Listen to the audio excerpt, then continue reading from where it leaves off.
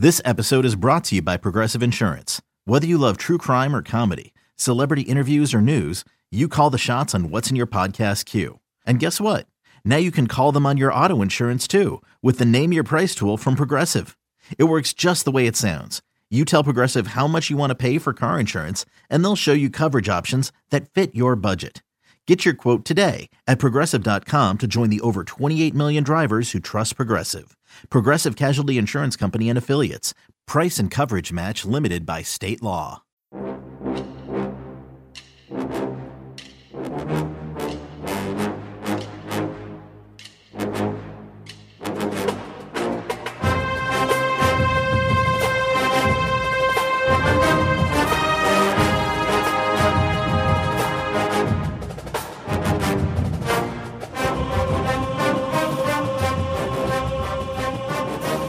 Good morning, Bucknutters. It is Sunday, October 10th.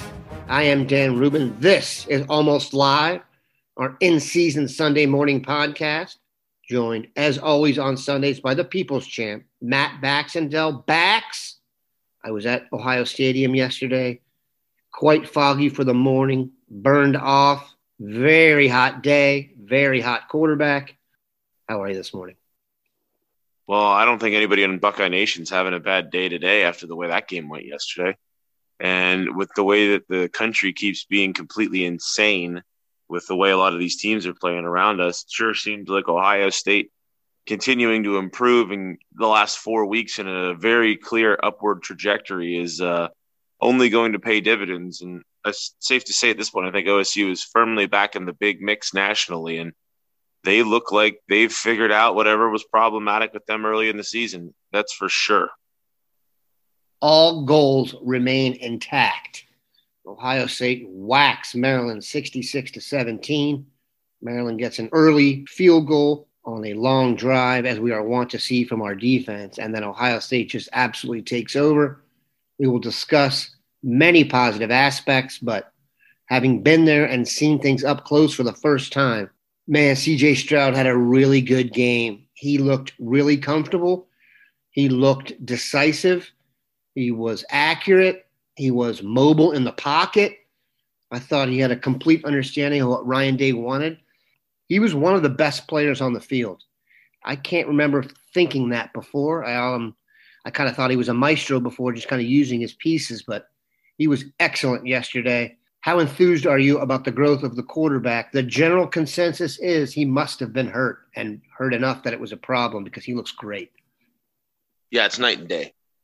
Whenever we were all questioning CJ Stroud coming out of the Tulsa game, those questions were very fair. The reality is the guy was not running the ball when he had the opportunities. He wasn't completing the intermediate and shorter passes that extend drives. Look what he's done the last 2 games. 10 touchdowns, 0 interceptions. He's picking up yards on the ground whenever they're there and he needs to take them. His accuracy, he's completing like 72 or 3% of his passes the last 2 games. I mean, this is a night and day difference for CJ Stroud. And you can't tell me, well, the competition sucks. I mean, this was against Tulsa. He was struggling.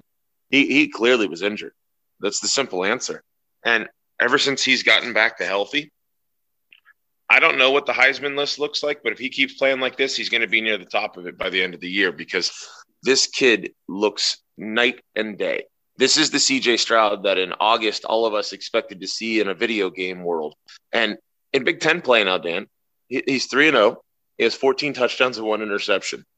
So I dare say that the guy is doing a pretty good job. But the difference, man, is the little things here. Remember we talked about empty calorie yards against Oregon? There's no fear for him right now to have to do what he has to do to get first downs. And at the end of the day, also, he's benefiting from the emergence of Trevion Henderson, an offensive line that's more and more comfortable as the season goes on. The reality is CJ Stroud right now, I don't know if I can name a quarterback who's playing better than him in the country right now. I don't think there is one, to be honest. And that's a very scary thing, because if you look around the rest of the Big Ten, nobody has an offense like this. In fact, you look around the country, there's very few teams that can play offense like Ohio State is right now. CJ Stroud clearly was hurt and clearly is the quarterback of now and for the rest of the year and next year until he goes to the NFL. He looks like another first-round pick. And that's not something we said early in the season. That week off did him wonders. It's a shame the Buckeyes have next week off with the way this team is playing right now. Mark Porter is working on his eye in the sky, and we will determine this, but I do want to credit the offensive line. Stroud had plenty of time to throw. He was able to get comfortable early. It looked to me like Maryland was intent on not letting Travion Henderson have a bonanza of a day. That meant the guys were in man coverage. And let's just say this. There may be different receivers to come through here that are tremendous, but you can't put three better college receivers on the field at one time. These guys are so good. It is really a treat to watch them in person. The one guy who just jumps out at you, though, when you're in person is Garrett Wilson. He is open on almost every single play. I'm not kidding. You could throw – that guy could average 15 receptions a game, and they could still be successful. Smith-Njigba is incredible. Olave is tremendously smooth and great at working down the field. Rucker did drop an easy pass, but even Kate Stover got in on the act. Ryan Day also feels like he hit a stride yesterday. What do you think about that? Ohio State's receivers are so good that the number one receiver on Alabama by a wide margin had to transfer from Ohio State to even get playing time. That's about the best way to put it, because these guys are lights out good. CJ Stroud's hitting them in stride with the ball, but tell you what, some of these touchdowns, like for example, the one that Garrett Wilson scored on the 4th and short near the goal line, the defender was completely beat after 2 quick steps by Wilson heading to the back pylon. That is textbook how you can beat a defensive back with your shoulder motion and one quick motion with your feet. Wilson was wide open by 2 strides, and the ball was on the 3-yard line. Like, I don't know how you can beat anybody worse than that short of a distance. That was a called play. That's not like C.J. Stroud, sitting back there and choosing. That's a called play. If you remember in the national championship game, they were in a similar situation. It was only 3rd down. And he beat Patrick Surtain off the line in a short space the same way, and Fields just missed the throw. So there's nobody Wilson can't – I mean, Patrick Surtain is starting day one in the NFL as a quality player. Some NFL team is going to get a really, really good receiver in Garrett Wilson. Dude, the reality is Olave and Wilson are going to go in the first round this year, and JSN's going in the first round next year. And the guys beneath them probably eventually have a shot at it too, but we haven't seen enough of them. But we were very high on what the potential is for some of these younger guys, like Buckeyes, who's all over the place in the return game and has had a couple special moments this year, Marvin Harrison Jr. But these top 3 are just so good that there's no way you can take them off the field. And if this team had just 1 or 2 guys that were this good, their numbers would be video game stuff. And Ohio State lately hasn't even had to play full games because the way they're pummeling teams. So at this point, you have to feel like Ohio State's receivers are the best in the country, and nobody else is really close. And I don't think that's debatable, even from an outside perspective on Ohio State. That is the best trio of receivers in the country. I don't know anybody who's going to debate that at this point. Yeah, great balance, too. 7 receptions for Olave, 5 each for Wilson and Smith-Njigba, 4 touchdowns between them. Smith-Njigba did not score, but had the longest reception of the day and had 103 yards. Just tremendous. Travion Henderson, even 4 receptions for 67 yards and a touchdown. And like you said, Egbuka looks tremendous. The future is very bright at receiver. Let's talk about the defense a little bit. I had wondered why Steel Chambers didn't play more. Seeing him in person, there is no way they can keep this guy off the field. Did you see the play he made at the end of the first quarter? That's a very special play that linebackers don't always make. He led the team in tackles. He had a sack. That kid he and Cody Simon are really elevating. And not that Taraja Mitchell's played badly. He's been at least consistently good this year. But Steel Chambers and Cody Simon are the 2 linebackers that pop out at you when you watch them. And you know what? I remember thinking during Chambers' recruitment that he was a better linebacker than a running back. Thank God he gave up the running back ghost, because he is a difference maker potential player at linebacker for OSU. And the only thing with these linebackers that you have any fear about is there's not a lot of healthy ones right now on scholarship. But I think Steel Chambers is going to be a bigger and bigger role as the year goes on. You have to feel really good about the evolution of the linebackers, because at one point we weren't sure what the heck we even had at the position. And now we're sitting here like, man, we have a couple really good ones. What was your general vibe on the defense? Much improved. I actually even saw some stuff from the defensive ends that started to look a little bit better. I think the defensive ends combined for 3 sacks in this game. Zach Harrison had a little bit more spring, making a few plays. So that was a good sign. I liked what I saw across the board, really, and the young defensive backs continued to play well. Look, I'm not going to get too worried about that Raheem Jarrett long touchdown. It was in junk time against the backups on defense, and he's one of the best receivers in the country. The reality is that Maryland was throwing the ball the entire second half, mostly against OSU's backups, who are getting in the game like they should be against a team like this when you're winning this big. By the way, the defense having 4 straight games with the defensive touchdown is mind-boggling. It's night and day, because if you look what the defense has done since the Oregon game, if you go to plus minus, where you subtract the points that they score on defensive touchdowns from the points they give up, they have given up a total. And this, I thought about this last night, and I was just laughing about it a little bit. They have given up a total in the last 4 games of 29 points.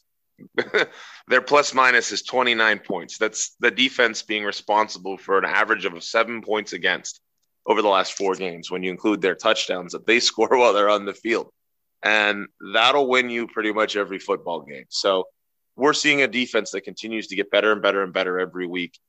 And if the defense continues to play at this level, as you get into some of the better teams that are going to be on Ohio State's schedule, then we're going to be very pleased with the way this season pans out. It's not going to be the kind of defense that we can expect to shut someone out or hold someone to 10 points if they have a good offense. Now, that's a key point. If you look at the teams in the Big Ten that they're going to be going against, Michigan, Penn State, even Iowa, they don't have the offenses to threaten Ohio State, in my opinion. No, and they don't pass the ball very well. A team with a really good offense is going to give Ohio State trouble. Let's just deal with that right now. Everybody knows it. I'm not saying they'll beat Ohio State, but a team with a really good offense is going to score some points on them.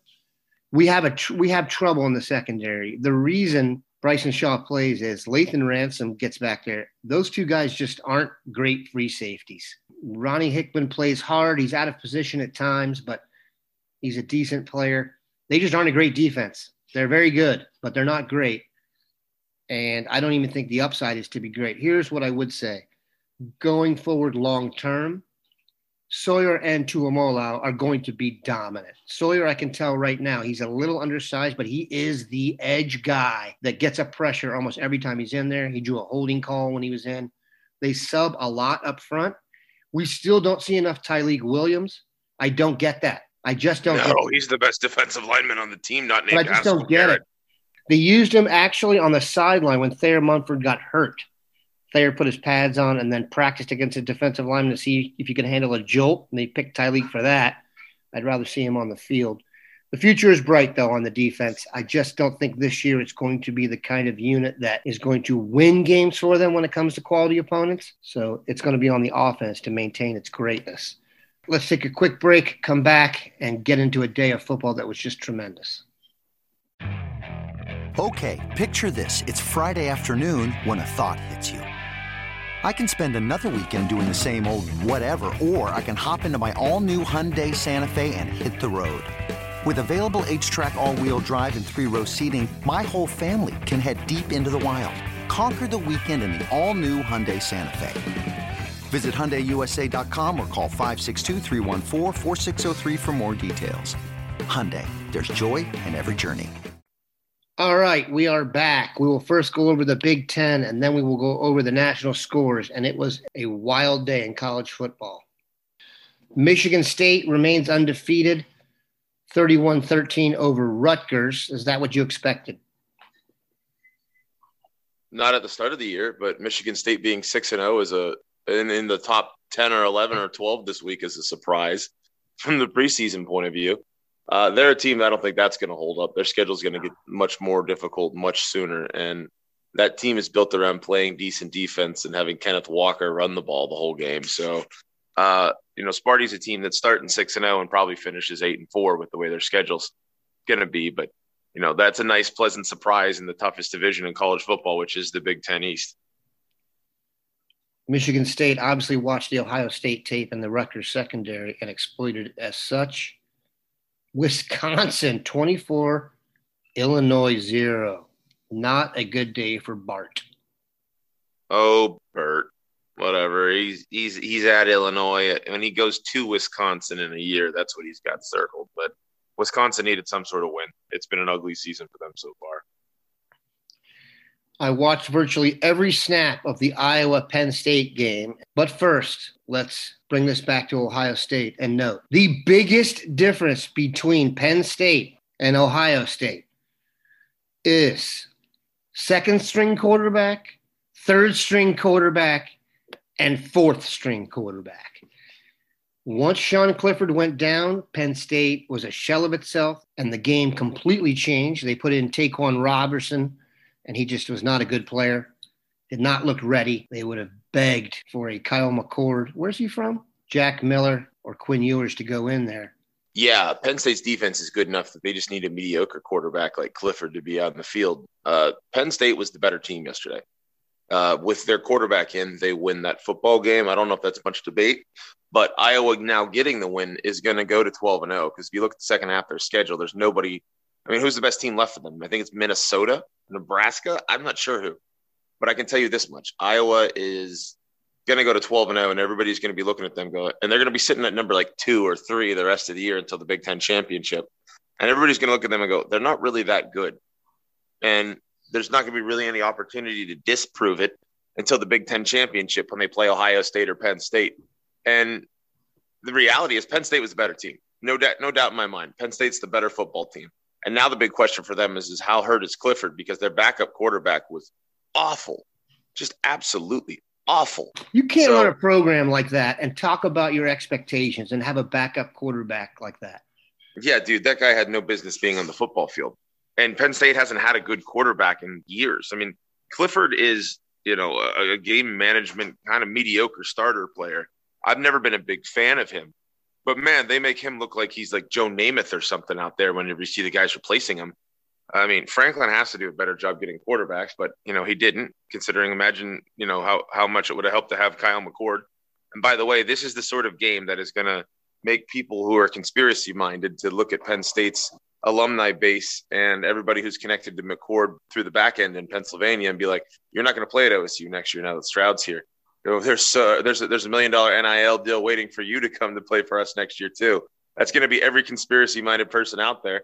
And I know a few Penn State grads. One of my best friends is a Penn State grad. And even he was saying that yesterday, talking to me after the game about how much money from NIL do we have to spend to get McCord to come back to Penn State.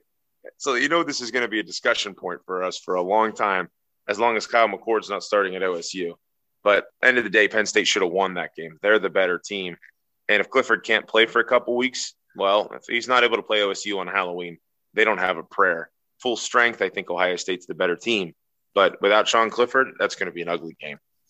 I think you're going to get all those people who started to worry about Ohio State getting back into the playoff mix complain that Iowa is going to be a Thanksgiving turkey for Ohio State in the Big Ten championship game. That's what you're going to start to get there.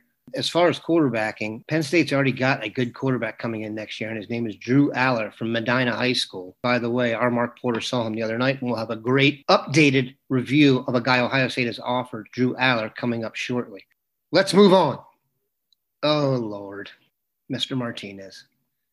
Michigan defeats Nebraska 32-29. It was a late game, and I'm sure some of you are hearing this for the first time.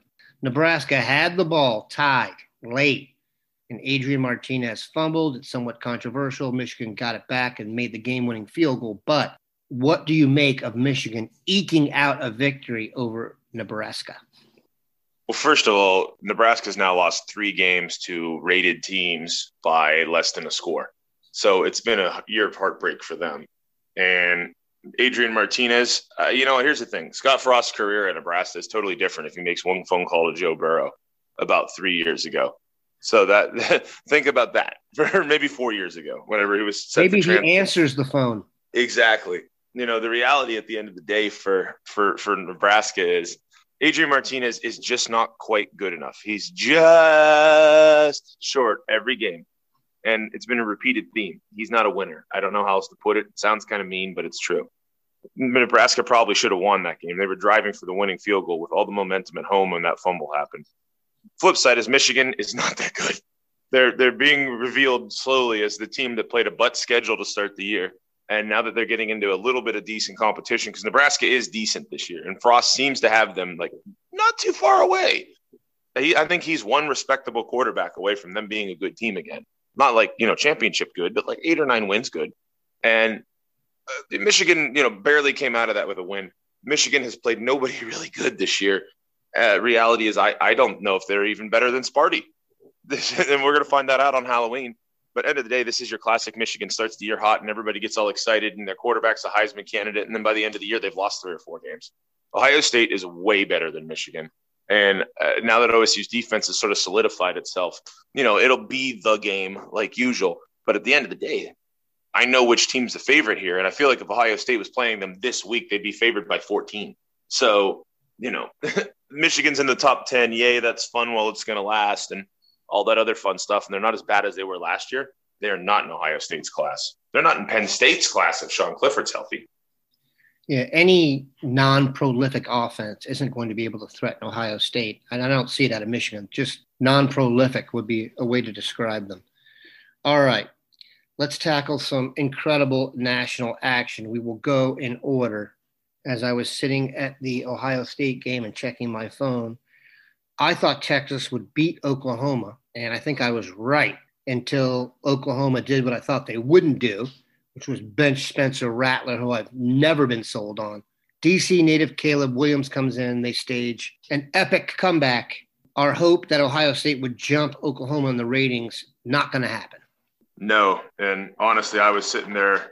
I turned that game off. I was like, all right, well, Oklahoma's lost. And then they had that huge comeback, and Texas did everything dumb that they could do. It was like Tom Herman took the program over whenever they had a 3-touchdown lead. And the next thing that happens, Oklahoma somehow still wins. Now, I'm not convinced it's going to happen. Oklahoma still gave up 48 points in a game, and they have to play Oklahoma State still, potentially twice, who I think Oklahoma State's the best team in that conference. And at this point, the Big 12 probably hasn't gained enough cachet that unless they're champs undefeated, I don't see them as a playoff conference, and I don't think a lot of people do. So, end of the day, it would have been really it would have added to the craziness of a day where 3 top 10 teams already lost. But I don't think Oklahoma is going to be a team that's going to be sitting with a 0 next to its name in the loss column for very long. That's they're on borrowed time to me. Okay, moving on. Here's what we know. There is a very clear number 1. Georgia was ranked number 2, beat Auburn 34-10. We'll get to why they're going to jump in a minute here, but Georgia's defense is that good.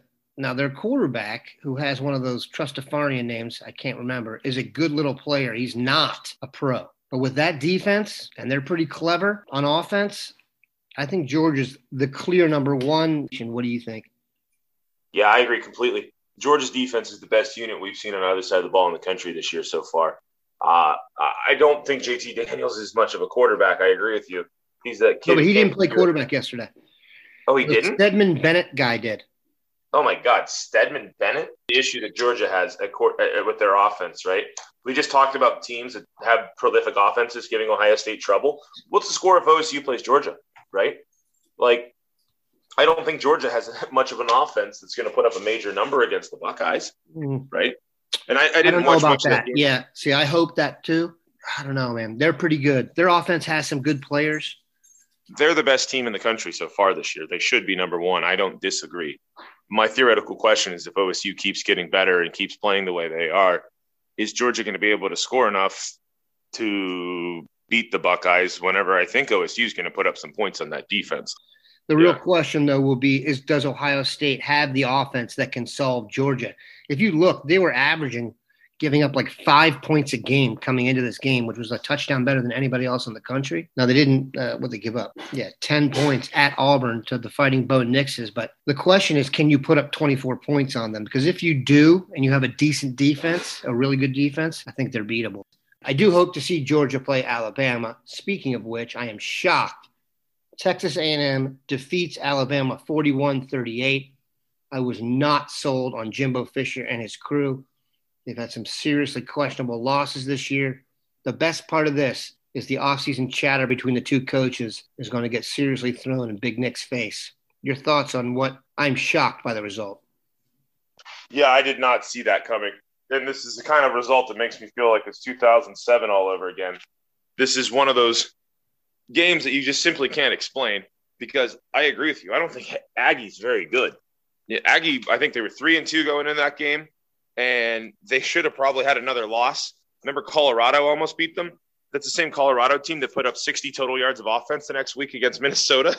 So, this is the kind of game that it doesn't mean the SEC is deep. It means that Bama's not that great. And, it was a game that, hey, is a big upset with a big excited crowd, and that part was fun. But it also, I think, puts a real serious dent in the SEC's argument that two of their teams should make the playoff. Because if you had two undefeated teams going into a situation where they were undefeated in the SEC championship game playing each other, sure. But now that there's a loss on the docket for the Crimson Tide, I don't know if you can make that same argument at the end of the year. So it's going to be real interesting to see how this plays out, because they're going to sell us this week that Georgia versus Kentucky is somehow like a big game and Kentucky's a great team. And, this is like 2007. And I said this in the bucket today.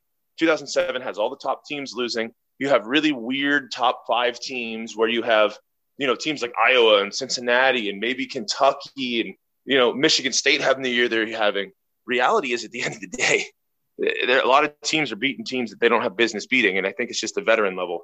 So it is what it is, I guess. But to me, this is a shocker of a game.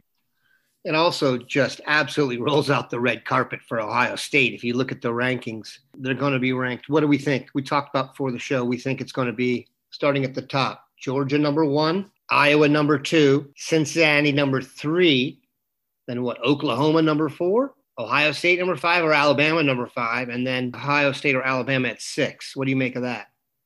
Yeah, I think that's dead nuts on. I think the reality is OSU is 5th or 6th at worst. I think coming off of a bad loss for Bama, there's no other way to spin it. And with OSU winning their game by a massive margin yesterday, you may see Ohio State pass against the Crimson Tide in the rankings. And probably they should, because right now OSU's loss looks a little bit, well, they're probably about equal, I guess, because OSU was at home. End of the day, though, I think it's going to be number 5, number 6 for OSU. And that's totally fine for right now, because at the end of the day, I firmly believe the Big Ten champs in the playoff. That simple. And Ohio State takes care of business the rest of the way. We'll be talking about who they're playing in the Final Four. That simple. So I think OSU comes in around 5 or 6. I think Penn State falls a little further because nobody really knows what's sure with Clifford going on. I think Michigan and Michigan State will creep their way up. I think Kentucky will jump into the top 10 because they're SEC, and that's how they do. But other than that, at the end of the day, I think this is going to be – it's going to be a really interesting week to see how it shapes up, because next week's not a great week of games, so we maybe won't get a bunch of movement. If we're having this conversation next week about top 10 teams losing, then this year is going off the rails. Yeah, Ohio State has a bye week, so there will be no Bucknuts Almost Live next weekend. But this much is clear, really, and I said it to start the show, all of Ohio State's goals are laid out clearly in front of them. They're not even complicated. If they win out, it will be the Big Ten championship game against Iowa, and then the college football playoff. We appreciate Bax stopping by. Hope he has a great day on the ice. Have a good one, Bucknutters.